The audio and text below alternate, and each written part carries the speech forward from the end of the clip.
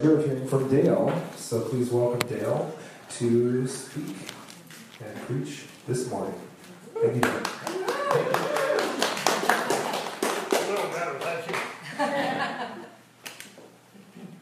I'm going to do a little quiz this morning, and this is free. You don't have to worry about this one.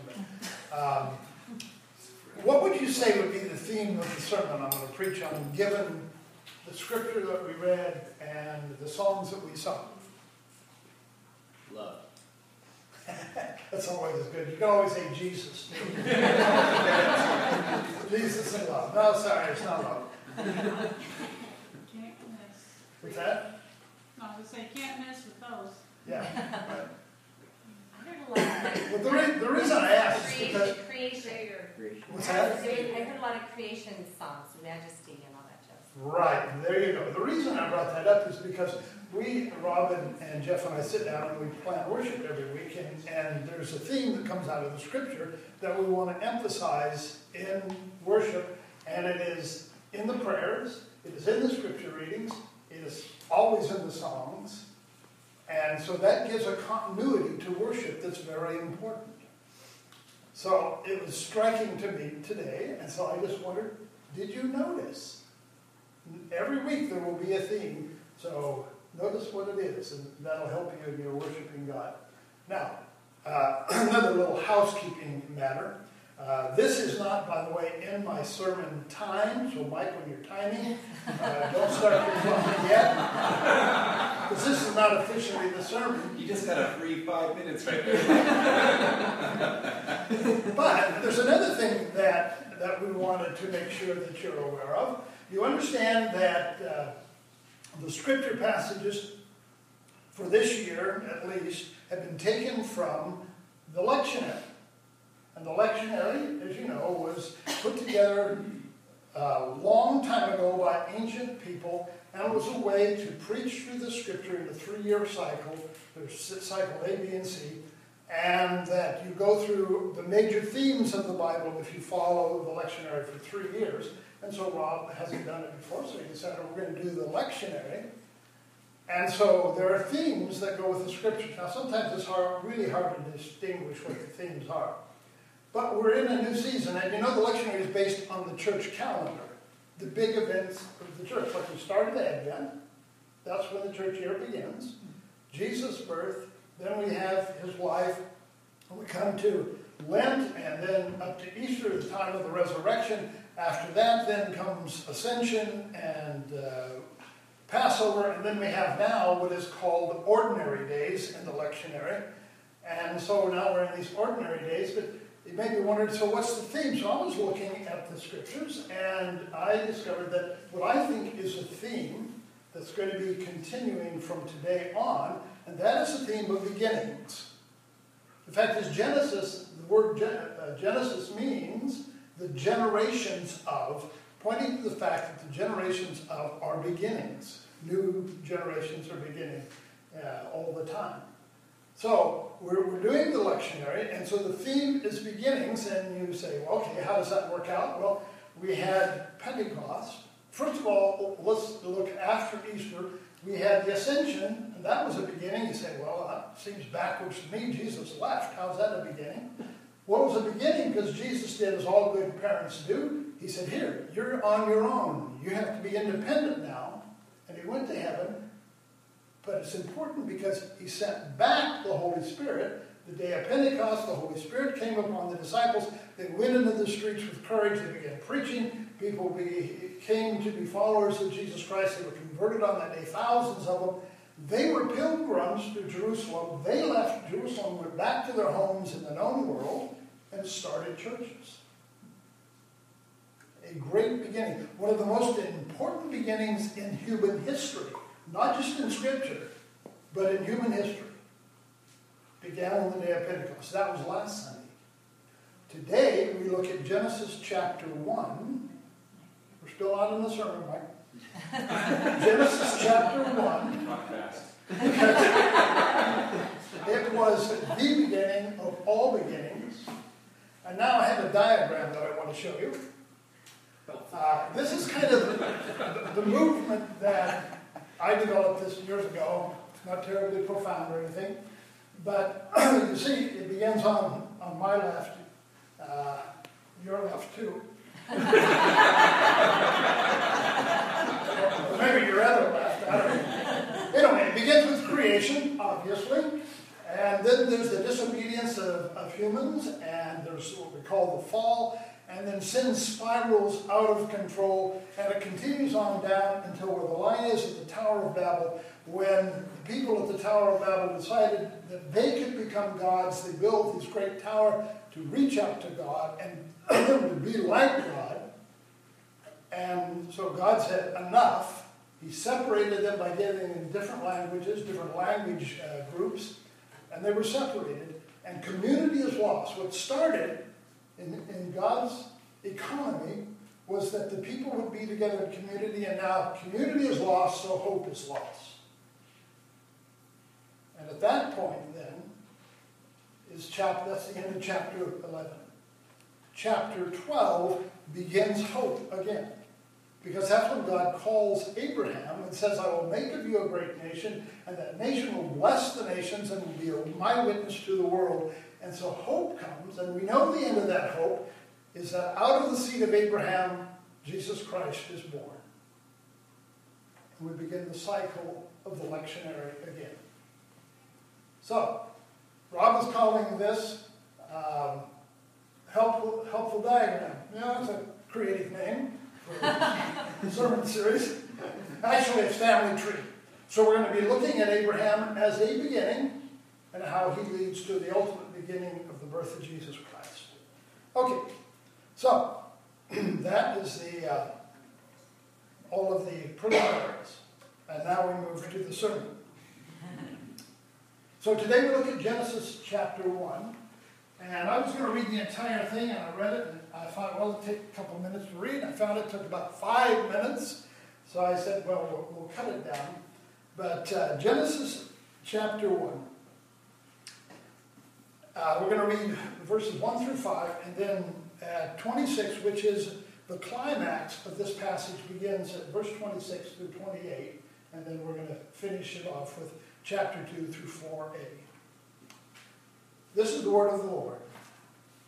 In the beginning, God created the heavens and the earth. The earth was a form. Let me just say, the first chapter of Genesis is one of the richest, most profound passages in all of Scripture. There is so much here. During this week, the hardest thing was what not to say, because there's so much here. Let me just give you an example of that. What you're going to see in Genesis chapter 1 is a pattern that repeats itself over and over again.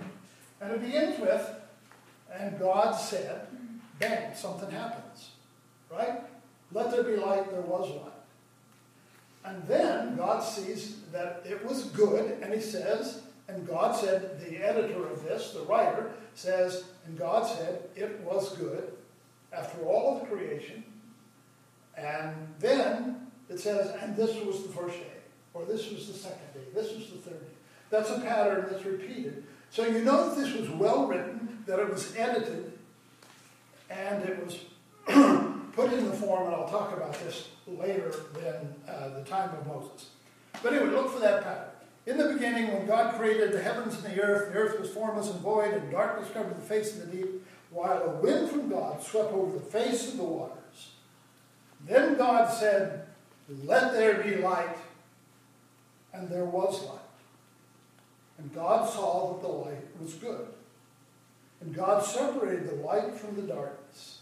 God called the light day, and the darkness he called night. And there was evening, and there was morning, the first day.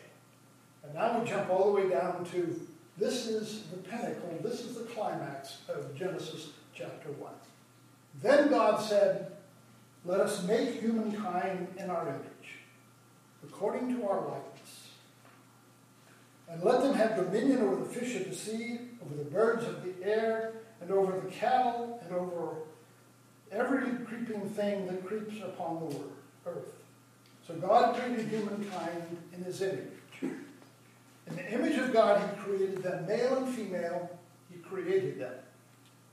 God blessed them, and God said to them, "Be fruitful and multiply and fill the earth and subdue it, and have dominion over the fish of the sea and over the birds of the air and over every living thing that moves upon the earth."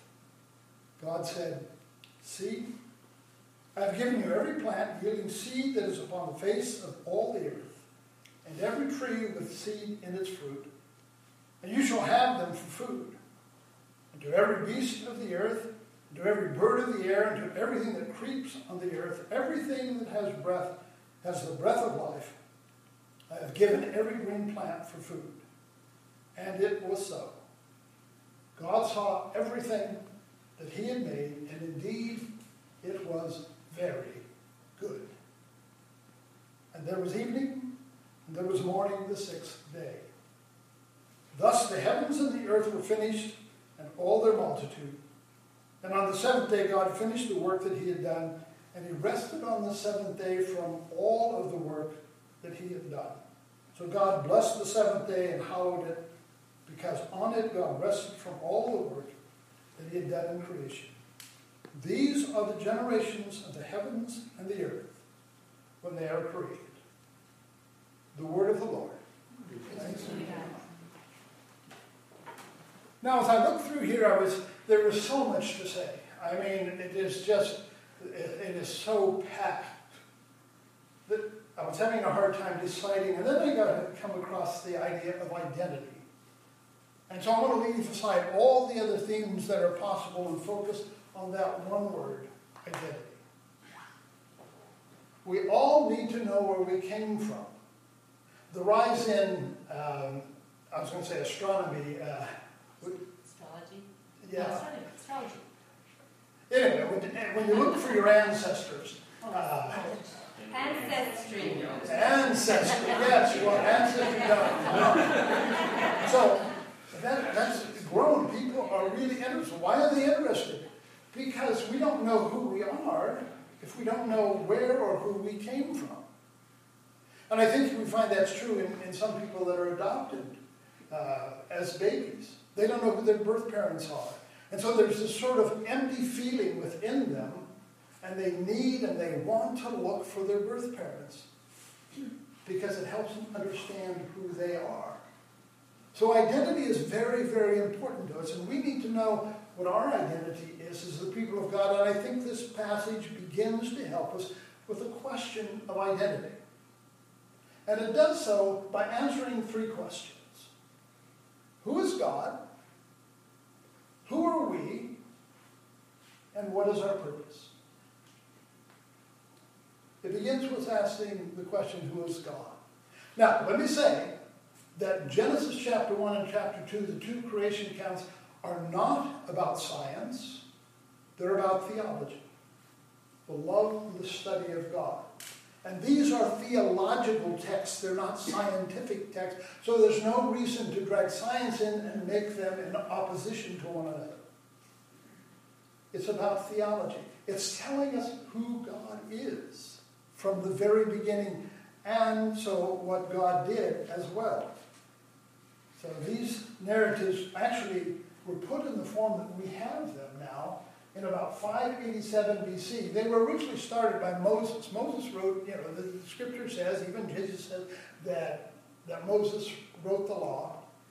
So he began with, but they weren't in their final form. And they were forged on the anvil of oppression and suffering. In 857 BC, the Babylonian war machine marched from Babylon to the little country, almost nameless country of Judah that nobody knew about, destroyed the major cities, went to Jerusalem, the capital, destroyed the capital so there was no stone laying upon any stone, it was leveled, and destroyed the temple. Took the leadership captive into exile. That means the king and all of his court. It means some of the major artisans. It means government officials. And it means some of the wealthier merchants were taken into exile. So there they are in Babylon. And as the psalmist says, they began asking the question, how can we sing the Lord's song in a new land? All of the sights, the smells, of their culture are gone. Everything that gave them comfort is gone. And here they are in a foreign land. And they begin to wonder, who is God? Now, this is a very important question for them. Because throughout the ancient Near East, all of the major cultures had temples to their gods, or gods plural. Because in the ancient Near East, Israel as well, they all believed that God lived, their God or gods lived in the temple. That's why you find temples in all of the major empires of the world. In the Egyptian Empire, in the Babylonian, in the Syrian, in the Persian, in the Greek, and the Roman. They all had temples to their gods because they believed that God lived in the temple that they built for him. The temple has been destroyed in Jerusalem. And so they're wondering, how can it be that the Babylonians destroyed our God? Who is our God now? Now that we have stripped away all the things that define us, who are we? And they began asking the question, who is God? And they looked at what Moses had written, and they began to edit Genesis chapter 1 and 2 and put it together. And there they begin to find their answer. One of the reasons I pointed out the order within Scripture that it has a pattern that it follows is because that literary technique points to a reality that God is a God of order. This isn't a random creation. This is thought through. It is systematic. The ancient Near Eastern gods, the polytheistic nature gods, they believed in anything that was more powerful than man was a god. You know, if it was the rainstorm or the lightning, thunder, a tree, whatever. That could be a god, and it was to be worshipped. And the Israelites are there, and they're in Babylon. They're in captivity. They're questioning who they are as the people of God. And they look around them and they see all of these gods and these temples, and they say, no. And they write this and they edit it so it becomes a polemic, an apology against the ancient Near Eastern polytheistic gods. To say, no, that is not the God who created. That is not our God. And they went all the way back to their time in Egypt, 400 years in slavery. And they looked and they saw, yes, their God defeated the most powerful army of the time, Pharaoh's army. He took them out and walked them through on dry land at the Red Sea, helped them wander in the wilderness and gave them a land.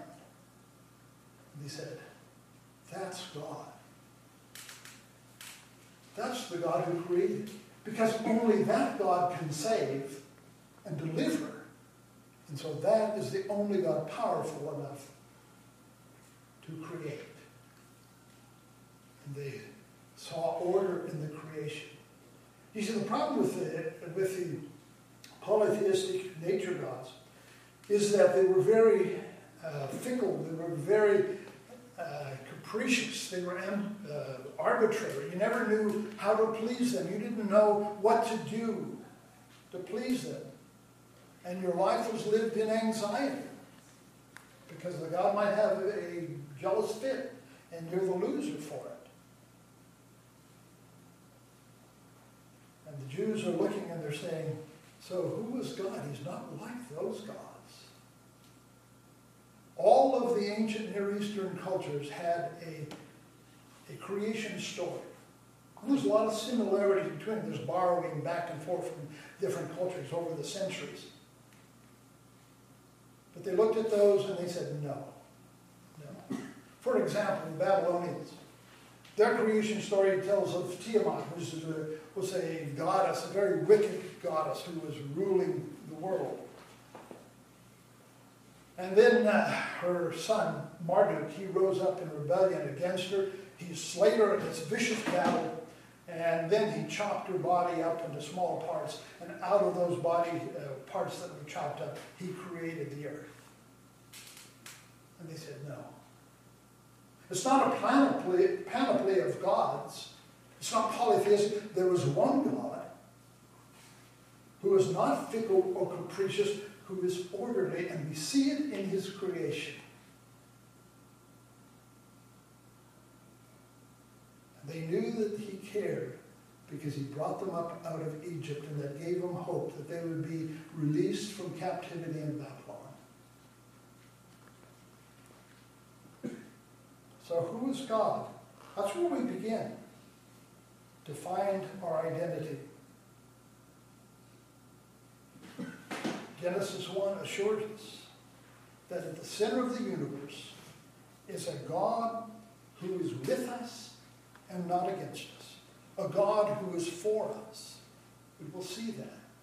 But we have to move on to the second question. That's who is God?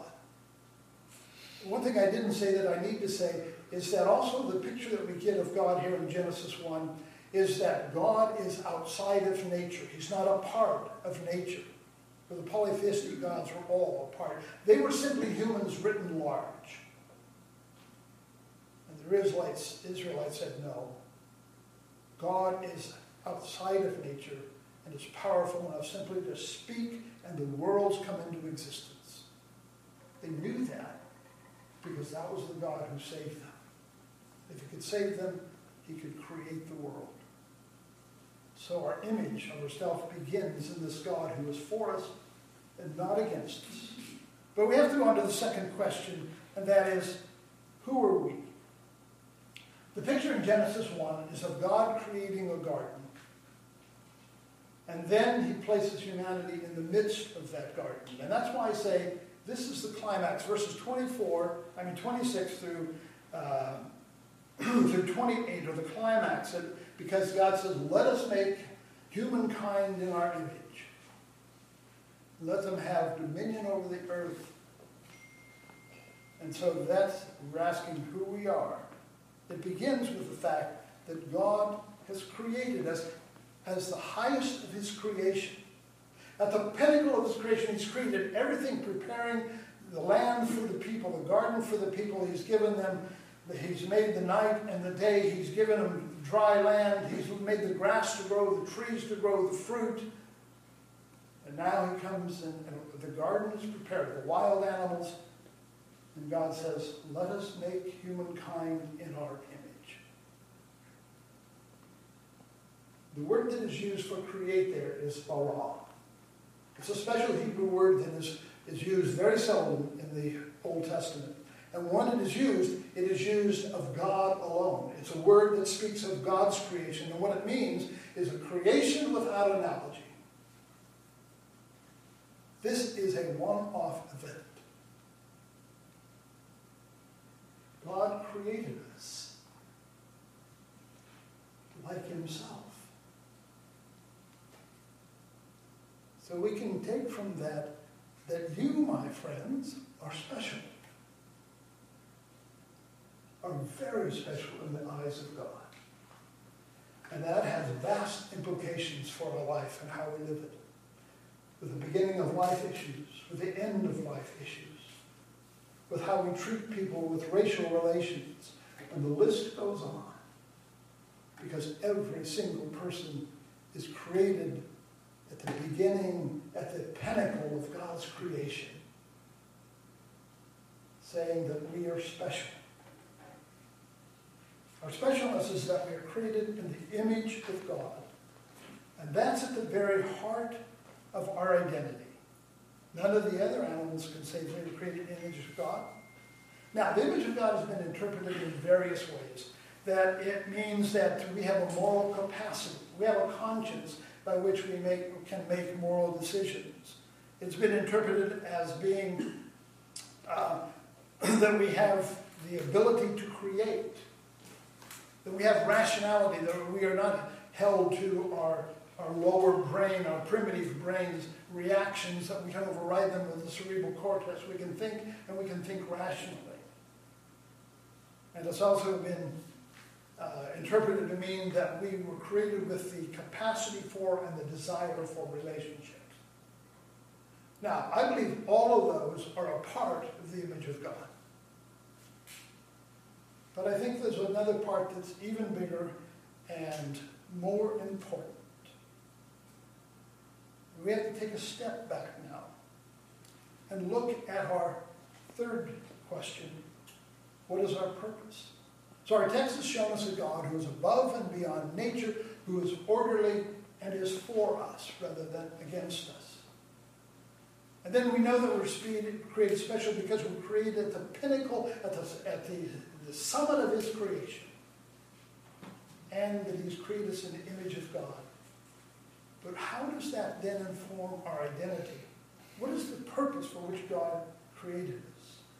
So the ultimate meaning of the image of God is that we are to be the representatives of God's on earth. Verse 26, let us make humankind in our image according to our likeness. Let them have dominion over the earth, the birds and the cattle, all of the wild things, even the creepy crawly things.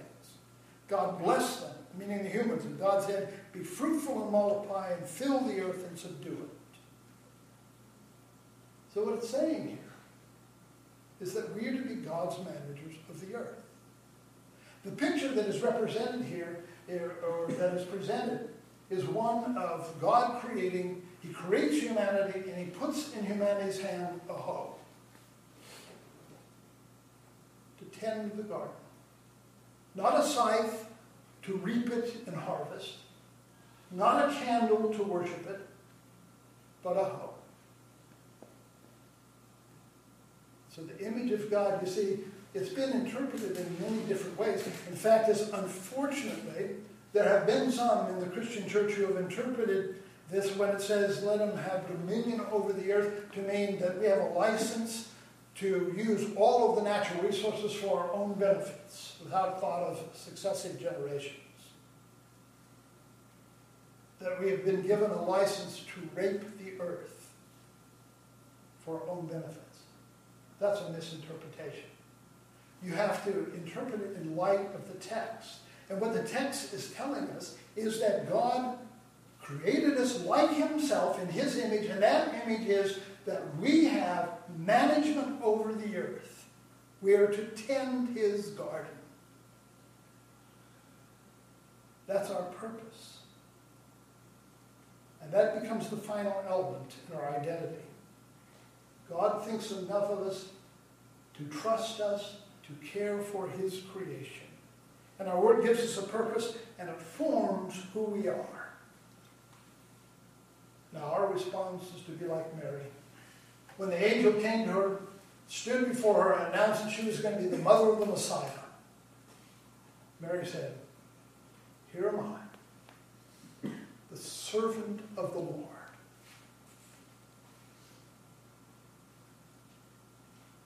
This passage of Scripture, I believe, tells us about our identity. And that identity begins with who is God. God who is for us, who created us at the highest of his creation. It tells us who we are. We are creatures that are special, created in the image of God with a purpose. To tend his garden. So be like Mary. Say, here I am, a servant of the Lord.